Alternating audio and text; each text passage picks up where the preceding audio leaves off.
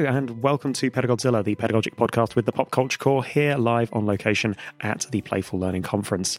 I'm Mike, your host, learning imposter syndrome. What now? I've normally got a tagline for this. Never mind. And I am joined by... So I'm Alex from Anglia Ruskin University, where I'm head of Anglia Learning and Teaching.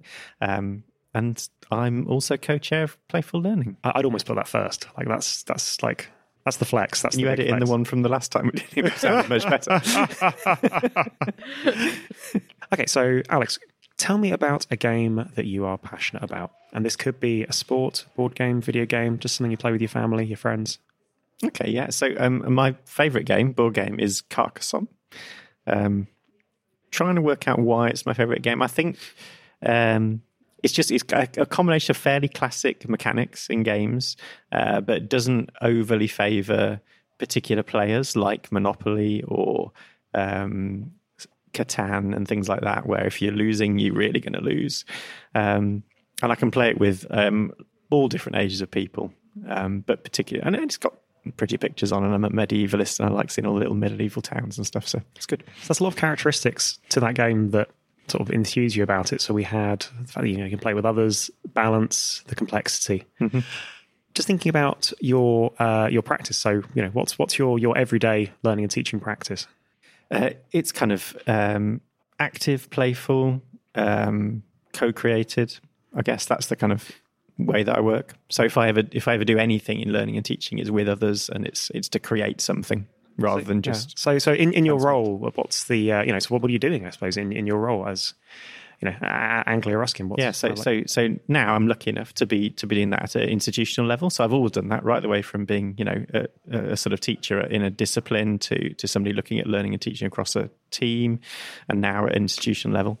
And it's about encouraging that sort of behaviour across the institution. So we've got lots of colleagues who do that already, and then lots of colleagues who don't do that, and lots of students who perhaps aren't getting everything they could get out of a university experience, I think. So that's where I see myself now. So do you see an intersect at all between some of the characteristics you identified that you like in Carcassonne and, your own practice, the things that drive your own practice? Not directly. But I guess the fact that you're kind of building a world together, so the fact you're creating something that's very visual and you're all contributing to that is quite nice. And you can finish off each other's villages and roads and this kind of stuff. So, yeah, I guess that.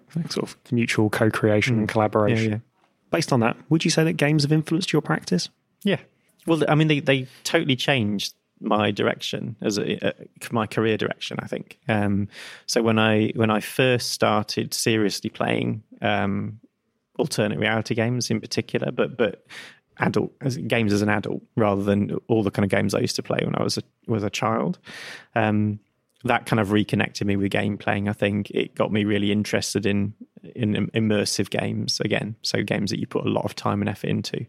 And it was at a time when I was wanting to change my teaching of things like 101 type courses where, you're trying to get historians to work out what history is, that kind of thing. Really difficult world over. But I used my knowledge from the alternate reality games to change that practice, and that's what set me off really where I am now, and it led to things like Playful Learning and Playful Learning conferences and all the rest of it.